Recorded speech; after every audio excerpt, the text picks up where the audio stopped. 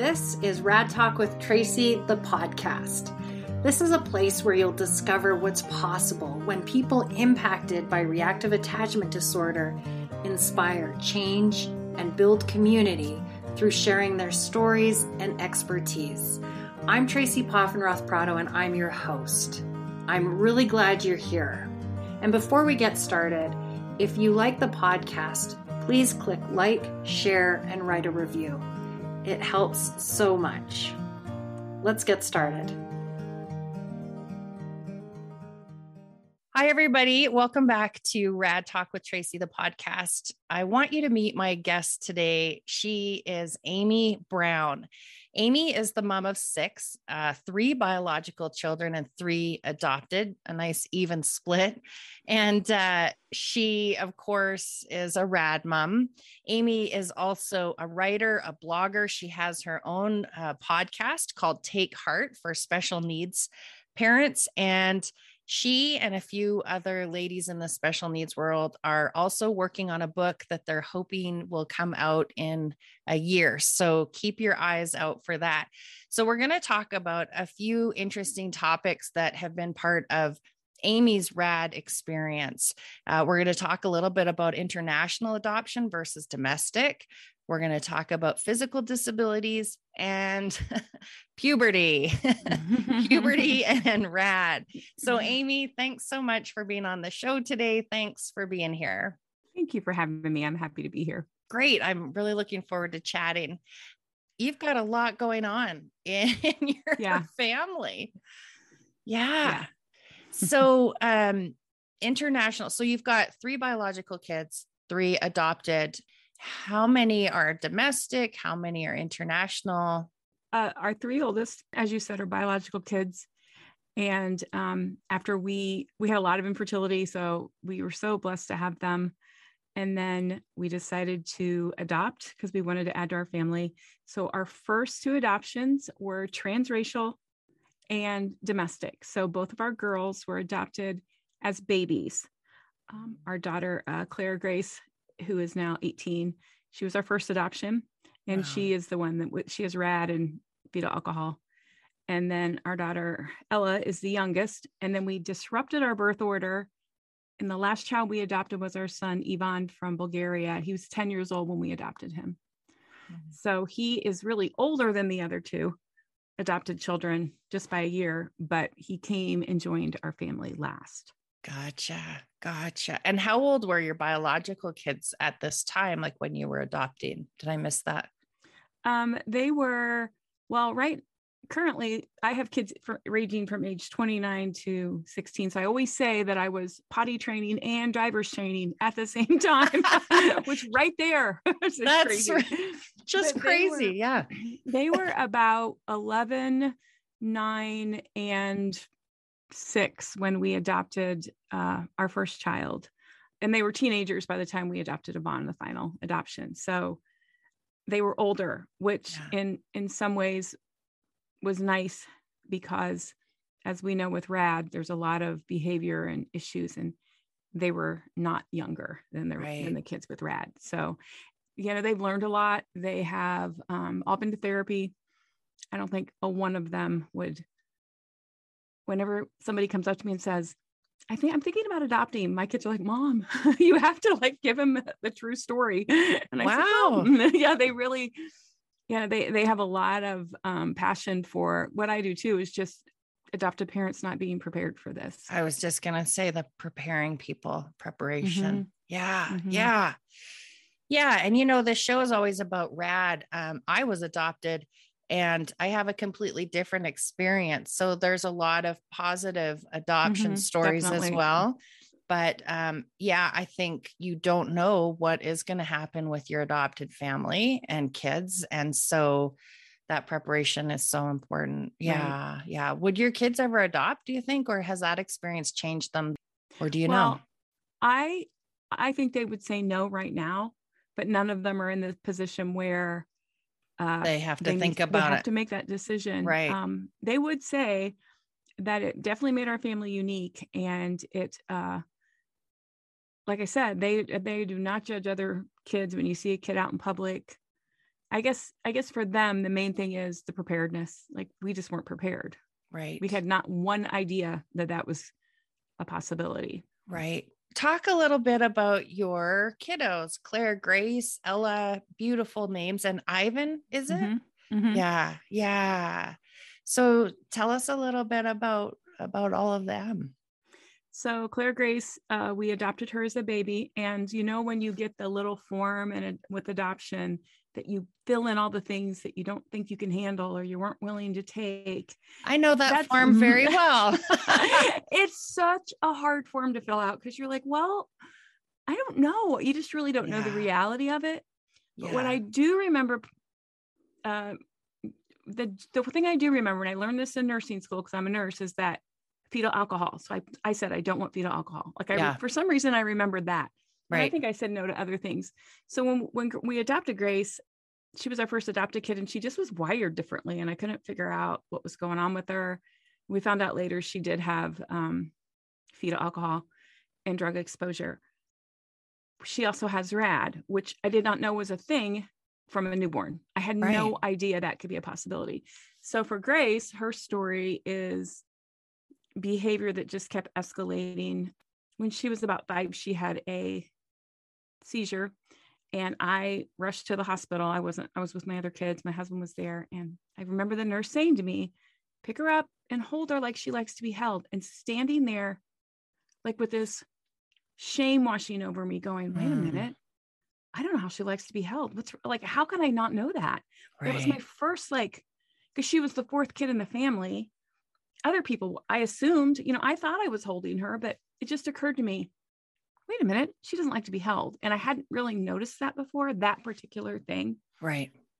You know how kids just fold onto their parents. She would never do that with us, but I noticed her doing it with strangers. So that was kind of like the first step into trying to figure out what was going on with Grace. Right. And a moment of where that reality hit. Like, I loved what you said about when you're filling out that form, that you don't really know the reality of what you're saying no or yes to. And that was a perfect example of when that reality hits.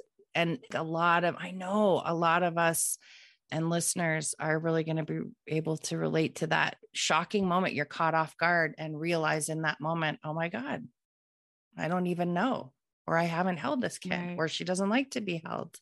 Right. And I think the key in that moment was just me starting on a road of, this has to be my fault somehow. Right. Because I have other bio kids, whether they're bio or adopted, this doesn't matter, but that are bonded and attached. So I just thought, okay, I know how to do this. There's got to be some key that I can put in a lock and unlock this relationship. And that, obviously, I think that's normal for us moms, but it's so not productive, I think, at times when you keep pointing the finger back at yourself. Yeah. And I'm just picturing you in that moment. And like you say, that shame, and people who you don't even know your story yet, but you're having this realization in that moment with other people around you that likely are used to the atypical parenting and raising and things. But you do, it shines that light back on you. And as a parent, you think, what am I doing wrong? Right. Yeah. Right. So, Grace continued to have the typical RAD behaviors of, we had everything locked up, and we had alarms, and, suspended from school, and lying about our family. And I laugh about this now. I didn't laugh at the time, but she was in daycare and after school, because I needed a break.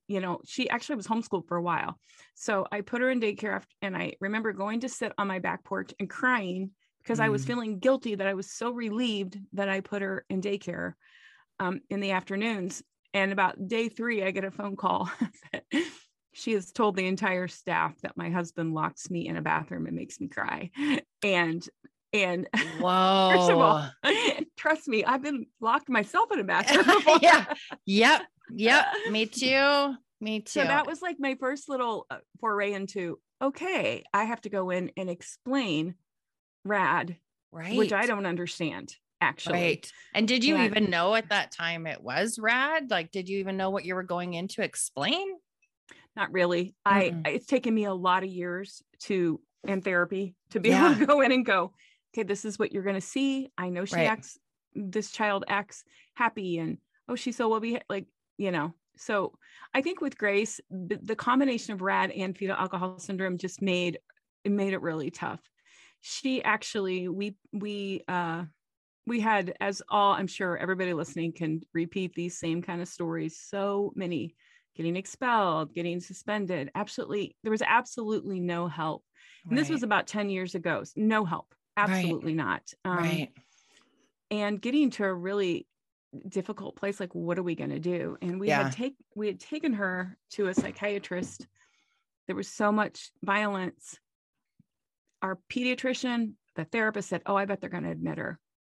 Got there, like, oh no, let's just switch your meds and she'll be just normal in a week. And I remember walking out of that appointment and not speaking for a full 12 hours. I went right home to my bed. My husband's like, oh no. And then we decided that we had to place her somewhere. So she was placed for about a year and a half when she was about 9 or 10. She's been in and out of our home for several years. And you asked me, did I understand what was going on with RAD? With my girls, they were domestic. I didn't have to read one book to adopt them. They were private adoptions. But when we went international, all of a sudden I had all this stuff to read. And I'm thinking, wait a minute, why didn't I have to read this before? I read so many things about RAD and all kinds of things about that I should have known before I adopted the first time. So that kind of like filled out the picture of what was going on with Claire Grace. Yeah. Right. And when you say she's not in your home anymore, how did you go about coming to that decision and finding a place? That's also, we talk about, it's hard to get kids admitted. They want to send them home. And it's also just as hard to make a decision that it's not healthy for your child or your family to be together, and then finding a place. How are you okay talking about that a little bit?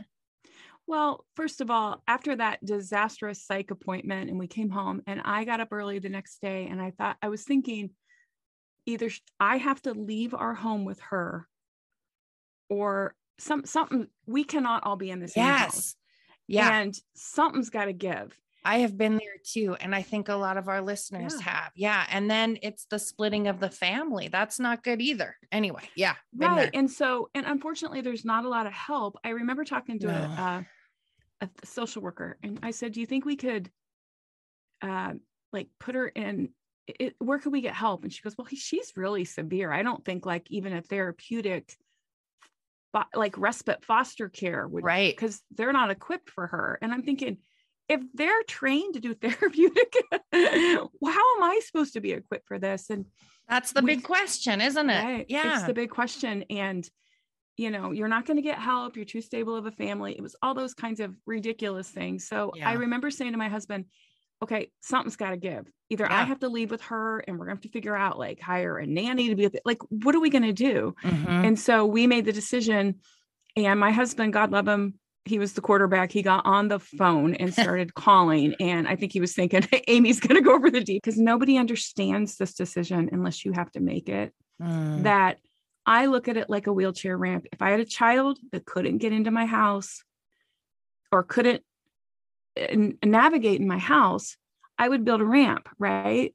So that child could get in and do the things that child needed to do. Our home was not equipped for the wheelchair ramp, basically. And so her going to therapeutic, residential treatment was a way for us to build a ramp for her. We just weren't helping her. And I think admitting that as a parent is so hard to say. Because, there's always the people that come in and go, well, maybe she just needs more attention. Fish oil, caplets, these things. You're just like, okay. CBD. Yeah. I know. No, I know. It is so hard. And it goes back to that shame. Yes. Right. That guilt and that shame. Right. You know, Brene Brown says guilt is when you've done something wrong. Shame is when you think you are that something wrong. Yes. I love that. I was in that shame for so long. And I remember because I'm afraid she's going to get there and be good. Then they're going to think it's all the mom. And sometimes that is what happens because that's how they function, right? For at least a little while. Right. For a little while.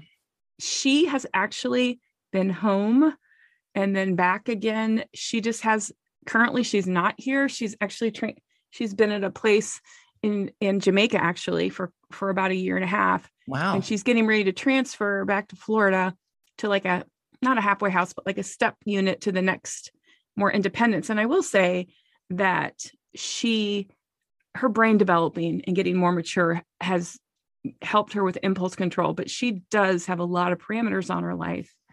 And the fear of the future is what happens when those are all gone. So that's always my fear. But that initial sending her and feeling like I was going to I was judged. People didn't understand it. They just don't understand it. And you have to get a little bit tougher skin than I had initially. Right. You do, because not everybody, if anybody, are going to understand. Yeah. But you just have to soldier on and do what is right and step out of that blame and shame and do what's right.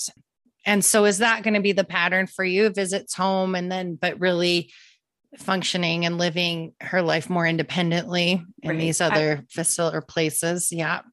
Right. I feel like for the sake of the rest of the family, I mean, we want to have a relationship with her, but for her to live here, it's not going to happen. Not going to work. No. And how is it going? Like, is that a positive for all of you? Are your visits happy? Do you struggle? I think initially when she first went, I struggled because I didn't realize it, so much PTSD that I was so afraid to let my guard down with her. Yeah. I remember the first time, this is years ago, that we went to visit, she was in Montana, and I thought, okay, I'm going to see her. And even hearing her voice for a while was really hard.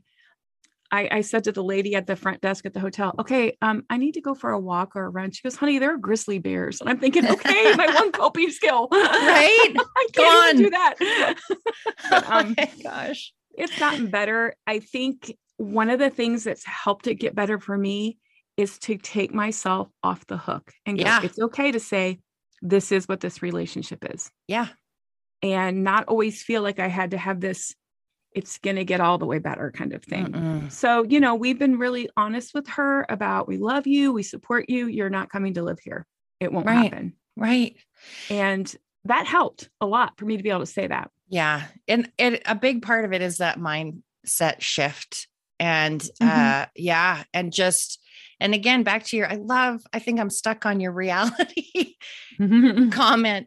I'm just thinking about the reality of even coming to terms with, I think we get in this role as a parent and then a rad parent of trying to fix and make better. And it's all up to us. And how are we going to do this and help the child? And that sometimes we go so far down that rabbit hole that to just pull away. And, we've talked about it with other rad moms and on other podcasts, just about that almost disengaging and stepping back and realizing, okay, wait a minute, my role as a mom and a parent isn't going to look like what it does for everybody else. And it's hard to be different because most of the other parents around us aren't like us. So we don't have anybody standing with us.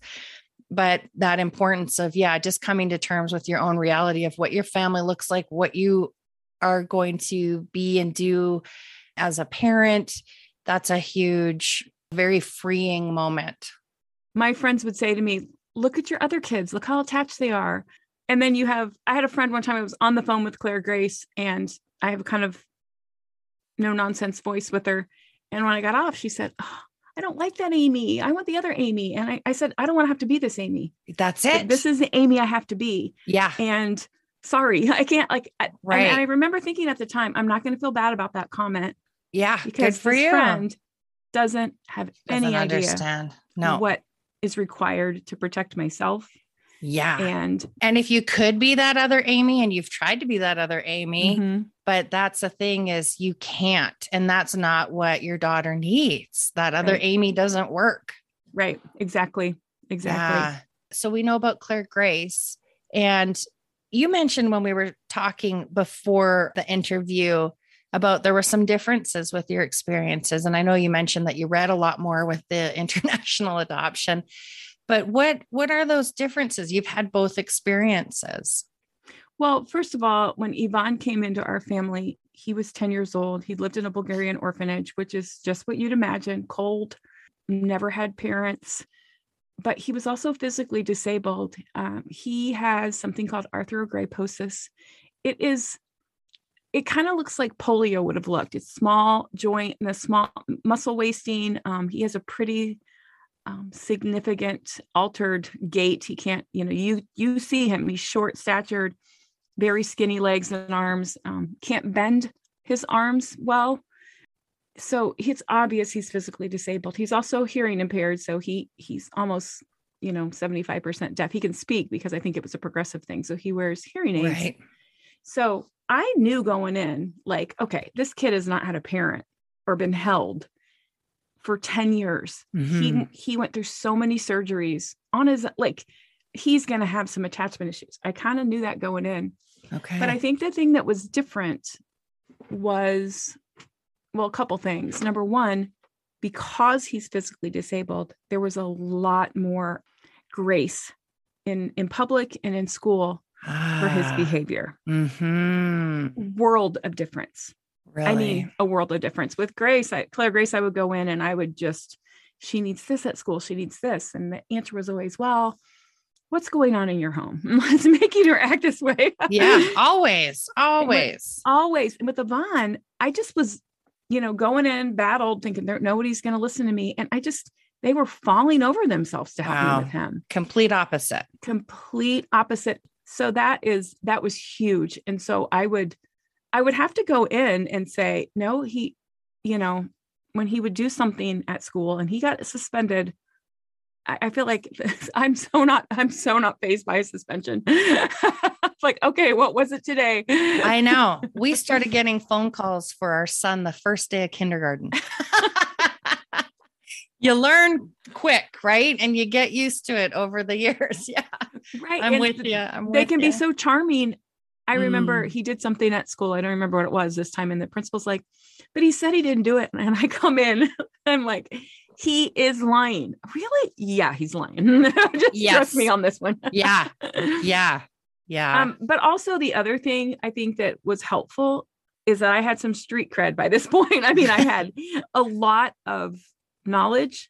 Yeah. And I was a lot more confident. Yes. You had that thick skin and the confidence.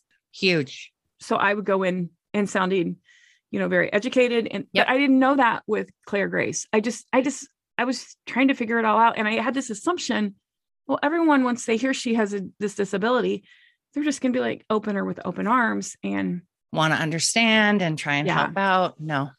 Yeah. So there's really, I think the other thing that was different this time around on a personal level, I was more confident, but personally, I don't think I had dealt with the trauma of the violence of Claire Grace towards me. So it's like when you have a bruise and you touch it and you kind of like, that's how I was with Ivan. I think I had consistently gone to therapy. Yeah. But I just thought, okay, I've done this before. I can do it again, but I hadn't dealt with that piece of it in my own. And I was just posting about grief and loss. That's a huge piece of adoption and basically how it starts, right? And I had an experience too with grieving. There's no talk about it. There's no acknowledgement of it. And then there's no process for it for anybody in that triad, whether it's the biological mom, the adoptive parent, or the child. Did you know that Rad Talk with Tracy is not just a podcast? We offer one-of-a-kind support services for parents, including supportive coaching, support groups, and retreats. Visit radtalkwithtracy.com. Check out our services and sign up for the one that's right for you. I think in our society, there's no place for lament. There's no space for grief.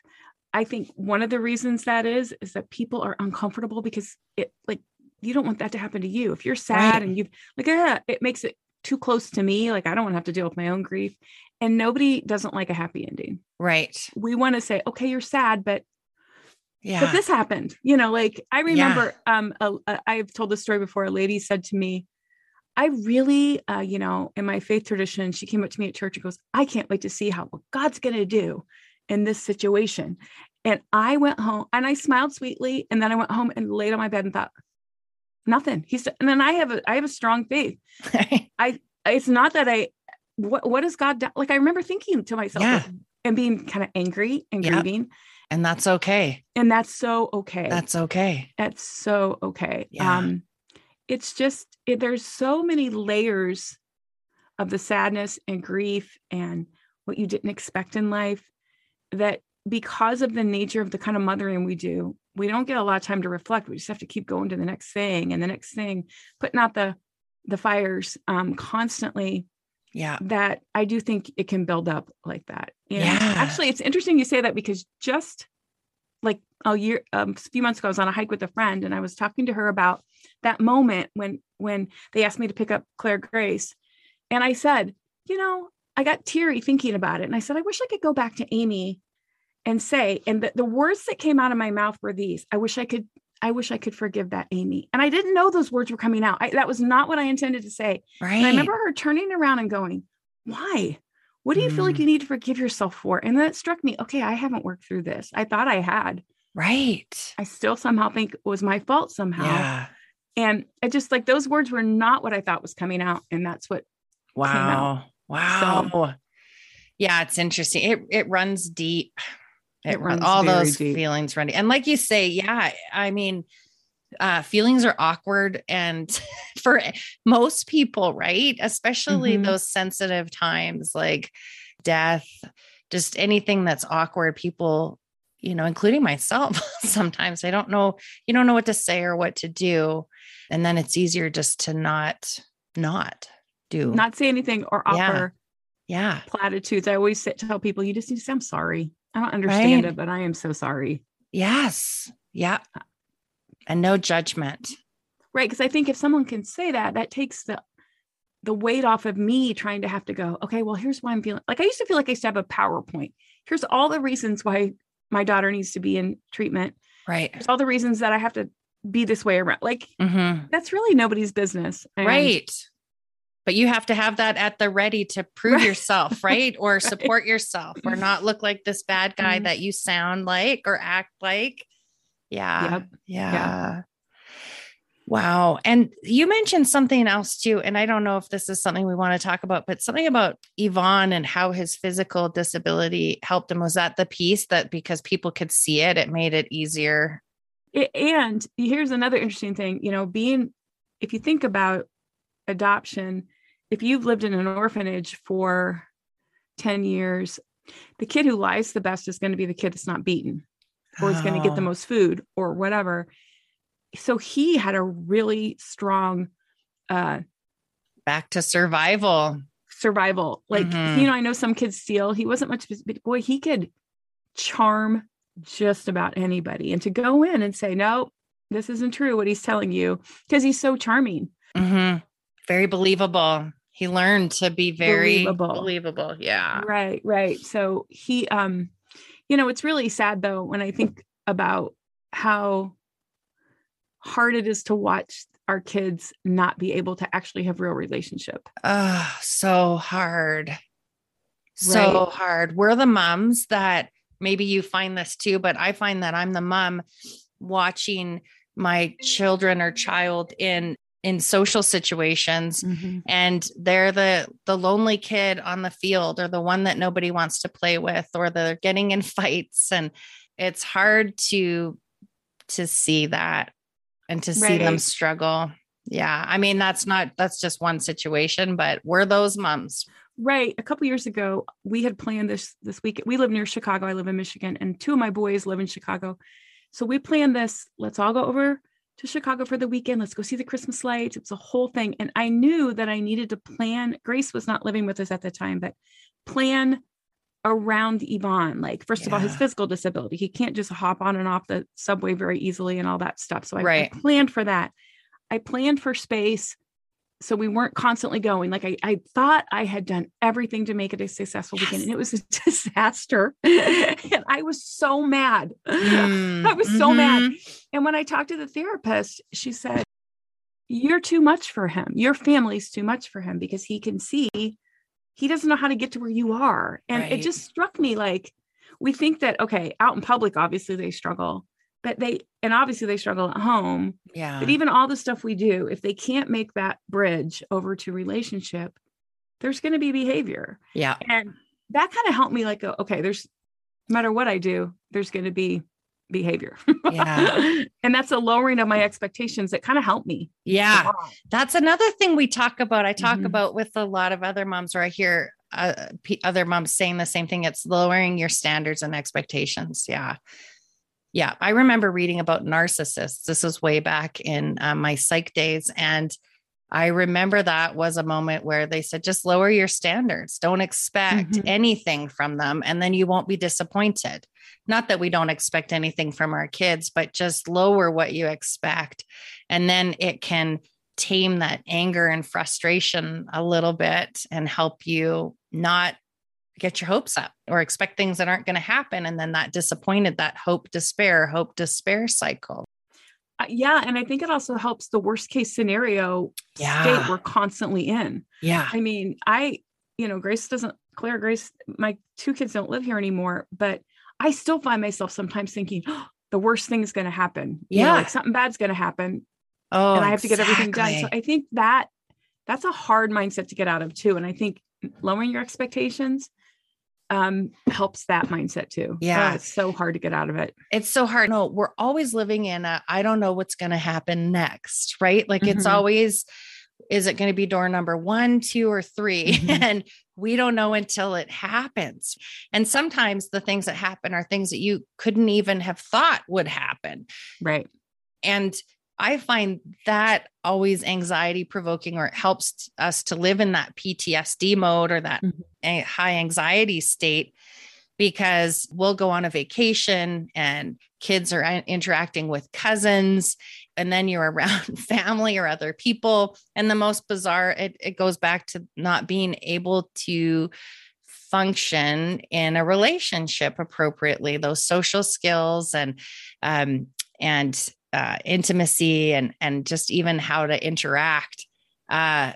That's what it made me think of, is just, it took me back to always feeling like, I don't know what's going to happen. And it could be A, B, or C, but it could also be something that I don't even know. And it's going to come at a moment when I least expect it. And that's 24 hours a day. Right. And that's exhausting. It is. You like when you don't know what's going to happen. I want to go back to that wheelchair ramp analogy. If you know, okay, they're not going to be able to, lowering your expectations that there's probably going to be an issue, I think makes things, I mean, it's never easy to deal with stuff like that, but it makes it less, disheartening when it does happen, maybe. Right. One of the practices that I have done over and over again, actually two, one is, I always call it small moment living, where I would go through and just write down minuscule things. Yeah.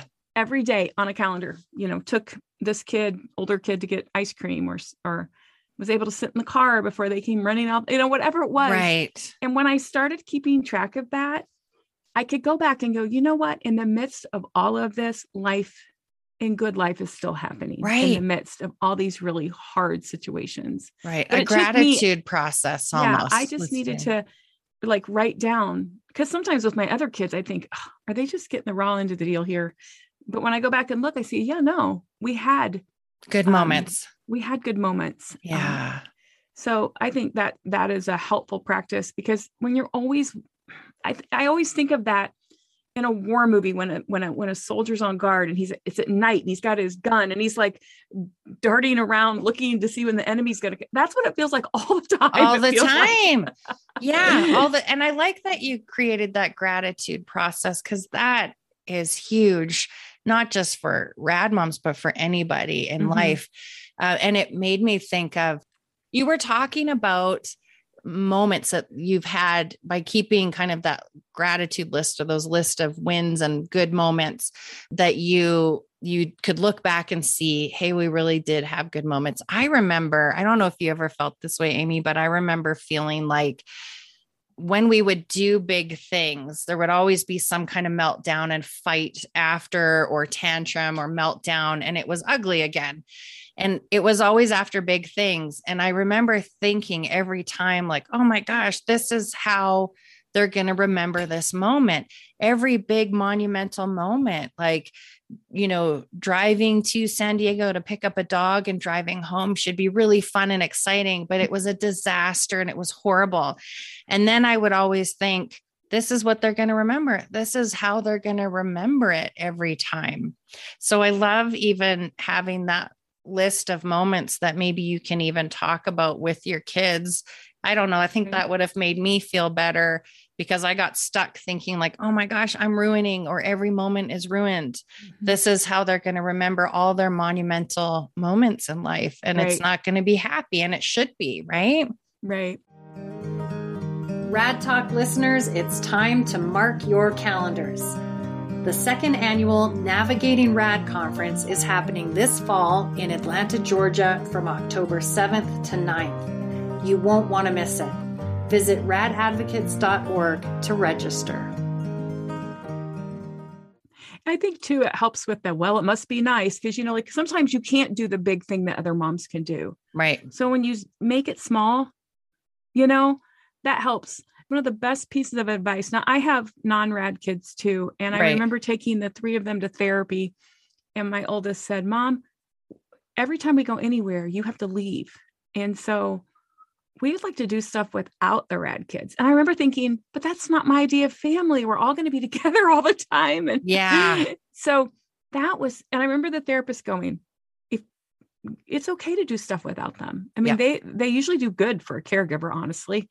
Right. First or second time. Yeah. You've got a couple of good opportunities before it goes sour. Right. So that was like a mindset shift. Yeah. In my brain, we're all together, one big happy family. Yeah. My kids always say, whenever I go, we're one big happy family, usually nothing's happy at that moment. But my point is, I started doing stuff with the older kids, and I'm so glad I let go of that expectation that we all had to be together. Good that your therapist and you recognize that, and good that you just went for it, because I talked with another mom, and she had an ice cream day, and it was always ice cream Tuesday, I think. And they did the exact same thing. They took that time away, and her bonded kids could just spend time together without all that other stuff, and have their time, their special time. It's a lot about changing and shifting your mindset, isn't it? It's about, your reality as a parent, your expectations, a lot of letting go. And it is a process. It doesn't happen overnight, because you almost have to get over all of these things and your own expectations and wants, and, that ideal life, whatever that is for you. You have to work through that at your own pace to finally get to that point where you can just accept what it is. Right. And I think the rest of my life, I'll be dealing with that. I think the rest of my life, I will be trying to understand that. And I think so. Well, every kid in this house, the non-rad kids and the rad kids. So that's just part of it. I started out going, now guys, come on. You didn't grow up in an orphanage. Like, I have really compassionate, loving, caring adult kids, and they were as teenagers. So to allow them to have their voice and go, and say what they really thought, instead of making them feel bad because they have typical brains. Right. I made that mistake. Initially, and I stopped doing that. And I think that has forged a really strong relationship now with me, with the other kids, because just allowing them to be real and get real with not only going through this, but they're watching their mom. Yeah. In our case, in a lot of cases, they're watching their mom be abused. Yeah. And they get it. They know, they get it. I could see how that would be very powerful, just letting them be real. Yeah. Yeah. Did you want to touch on puberty? How's that going? I know that a lot of listeners, including myself, we were kind of there a while back and now, but is that something that you would like to chat about Yeah, how that experience has been for you? First of all, puberty, whether you're a rad kid or not, is right? Like I said, I would gladly change places and potty train anybody's child if they would do the puberty piece. Just constantly. Yeah. Well, I guess what I would say for my rad kids is there's such a fear of it coming. Yeah. So I would say I used to have my grandma used to say, now don't borrow trouble. Just wait till it happens. That's great. So don't borrow trouble. There's such a fear of it coming. So that would be the first thing I'd say. Puberty does escalate the issues for sure. And it's also, there's a higher risk of some of that behavior, especially as they are able to get pregnant or, those kinds of things. So one of the things I think that I was not prepared for, I haven't talked to my youngest daughter yet. She is not a rad kid, adopted. She's been just a typical kid until she hit puberty. Mm-hmm. What I did not know is that I would not call her, she's not rad, but she hit puberty same time the pandemic happened, and her whole personality flipped. And what I did not know is that those attachment issues, like I would say she's healthily attached to us, but the issues of being adopted, being a Black kid in a white family, there's a lot of attachment stuff she just hasn't worked through. Right. And so her whole personality changed. She became angry. She became depressed, suicidal, self-harming, running away. And she lived with siblings that were rad. Right. Siblings. So I think I wasn't prepared, even though she was my sixth kid, and you'd think, okay, puberty's coming, something's going to happen. Right. I just don't think I was prepared for the amount of mental health struggle that she's had. And probably because she's been the easiest adopted kid, she just probably flew under the radar for so long because, that's easy to do when people are out of control. Other siblings are out of control. So easy.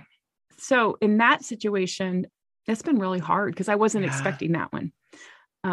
So I don't have any words of wisdom on that, except that I just have to each day, just okay, this is the day and this is what's ahead of me. Yeah. And I have to respect that her sadness and her behavior, it's hard to understand being a sibling to two rad kids. Yeah. And also her attached siblings are adults and out of the house. And also it's some kids really have a hard time working through adoption. Right. Puberty is hard enough, right? It is. Yeah. And then, in our experience, it definitely escalated a lot of the rad behaviors. Mm-hmm. That's where I think we saw bigger blowouts, more self-harming, just really big meltdowns. We saw some, with our son, some really inappropriate behavior with girls because he didn't understand. First of all, English was his second language. So you're in the locker room and you hear boys saying things about girls, right? No boy should say, first of all, but that's how it is. And then he goes out and says it in the hallway to a teacher. You're just like nothing. Yeah. And him not understanding, wait a minute, he didn't understand place and time. First of all, it's never right, but still. So we had to deal with a lot of that kind of stuff. Oh, it's hard. It's so hard. And then everybody's on a computer.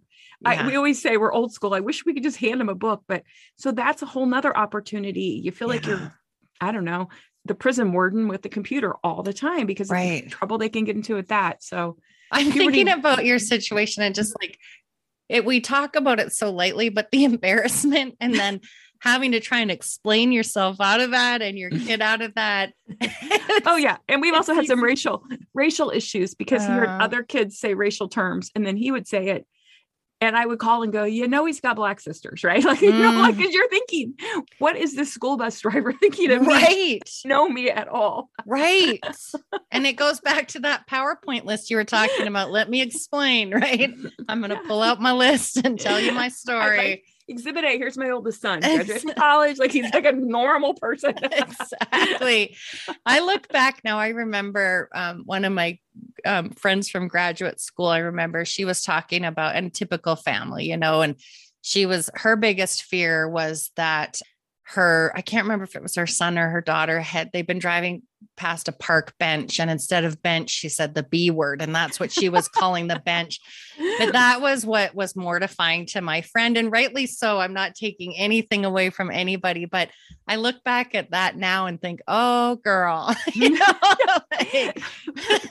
well, the other plus side of having kids that do those kinds of things is my bio kids and my attached kids. They're like, Mom, when we would get when they're in college or something would happen, nothing phases me. After, I'm like, it's not that big of a deal. I've dealt with this over here. Exactly. So it worked in their favor that way. I bet. That's hilarious. Yeah. Let's just problem solve through this. No biggie. Yeah. I'm really not fazed by much. No. There is not one thing you can tell me that I will be shocked at. No. Because I think we're afraid to say out loud, my child did this thing. Yeah. So that you can tell me, I'm not going to be shocked and I'm not going to judge, because trust me, it's either happened to me or I know someone it's happened to. Isn't that the truth? And, I was thinking about Karen Poitras. She was saying, and I really liked this, that when you see a mom struggling, like even if it is the screaming kid, her advice was to, rather than judge and think, oh, what are they doing at home? Or that mom doesn't know, look how she's letting them just tantrum and in the middle of the store. She said, go up to that parent and say, are you okay? Can I help you? Maybe not, are you okay? But how can I help you? Or even just a gentle glance that isn't judging, but something. It goes back to those awkward social situations. What do I do in this moment? It's awkward, right? Especially as a bystander. But I think at the very least, her best advice was just no judgment. And that in itself can help in that moment, because we're talking about all these things and they're funny and but they're in the moment, they're really embarrassing. Some of the things you were saying, that what are they going to think of me? We go on the defense. Like, no, I'm really a good parent. I have kids that are bonded and healthy and make good choices and don't say inappropriate things. But it's mortifying for a friend of mine to hear her daughter say the B word instead of bench. So imagine the magnitude of things that we experience in public with our kids, and how magnify that embarrassment and shame and isolation and feeling of judgment 100 times or 1,000 times. And that's what it feels like. Right. So it definitely does. And I think if you get the idea of shame in your head, I don't know, some people are like, really forceful and can go in and take control of the situation. But if you're more of a laid back person, which I am, I got that idea in my head. So I was a little bit timid at first with principals and teachers. And then I thought, you know what, I have to let them know what's going on. Yeah. So then I have an advocate in the room. They may not understand it. And so I think the further along I've gotten on this journey, I am able to be a lot more just matter of fact. Yeah. And not going, I really am a good mom, but just matter of fact. Like if that child had diabetes, I would say, here's the deal. They need this, they need their blood sugar checked. Like, I just have to look at it that way. And I know that the world doesn't look at it that way because they see behavior. But if I can look at it that way, that protects me from that feeling like I'm always having to defend myself, I think. Right. Well, and I'm always saying RAD is real. And sometimes you are the only expert or advocate in the room, right? And so you have to go in with that confidence and just report it as it is. But there's certain times during that RAD experience where that's impossible to do because you're not in that place of confidence and strength. But that's a good reminder for sure. And people also have this idea that love is enough. Oh, love is wonderful. It changes us. But that idea that, why are they acting this way? They live in a great home. They're fed. They have their own room. They go on vacation. Like, you don't understand that. I think that's probably the biggest misunderstanding that I've come across. And behind the scenes, I'm always talking about like the iceberg under the water that people don't see, is that if you meet a RAD parent, or I'm sure even special needs, Amy, that you can guarantee that they have done and have tried and researched everything out there beyond the specialty of a physician or a therapist. Right. I mean, so if you're looking at that situation, that's a shift in mindset for people on the outside, that don't experience living and raising children with reactive attachment disorder. But if you're looking at that person, you can guarantee that they have done and tried it all, and they're still trying. There is nothing they have not thought about, nobody they haven't talked to, or that they're not already working on getting set up with. And you don't see that. You just see this parent struggling, and we go into those like, judgments and no. My therapist told me once that I should say, my daughter has RAD and fetal alcohol syndrome, and a really short, like elevator pitch. And then say, if you would like to know more about it, I'd love to sit down with you. And then if people aren't willing to do that, then they don't need to know all the things. That's right. And that freed me up a lot, because sometimes I would have acquaintancy friends that would want to weigh in. And then I would be able to think, you know what? They can't weigh in. They haven't taken the time to learn about this. That's right. I love that. Just even there's that confidence. And you know what? You can't weigh in because you don't know. And we just have to cut it off right there. Right. Yeah. Right. Yeah. And friends need reminded of that. I just said to a friend the other day, I put my hand up and said, talking about my youngest, she doesn't need to have like a day with me at the spa. Right. She's dealing with adoption trauma.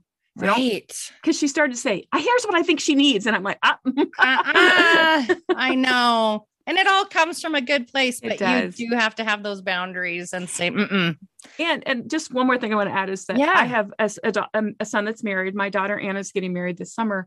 And I have some articles, because when you join someone into your family, they don't understand what in the world's going on. Right. And so that's one thing I did with my daughter-in-law. I'm like, I know that you won't be around Claire Grace that much, but I need you to read these articles so you can understand where our family is coming from. Yeah. And that is really helpful to the people we add to our family through marriage, which that's a lot of your listeners, that's way down the road, but I'm so glad I've done that. Because thanks for sharing that, because that's huge. We think about giving it to teachers, but you don't think about necessarily those other people joining your family through marriage. Yeah. Thanks so much for sharing that. Very helpful. Yeah. Well, I love that you are where you are, and thank you so much for sharing all those pieces of your story. I know each RAD story could be about 10 episodes, right? And it's hard to get to the heart of it, but everything that you've shared has really, I know, inspired a lot of people and helped as well. Well, I'm so glad to be here. My heart is for moms with RAD. It's such a lonely road. It's such a lonely road. Yeah. And thanks for sharing your story. Yeah. Yeah. Well, thanks so much, Amy. Thank you. Thanks for listening, everyone. And I hope you'll be back to listen to future episodes. If you like the show, please subscribe and help me spread the word by clicking share and like.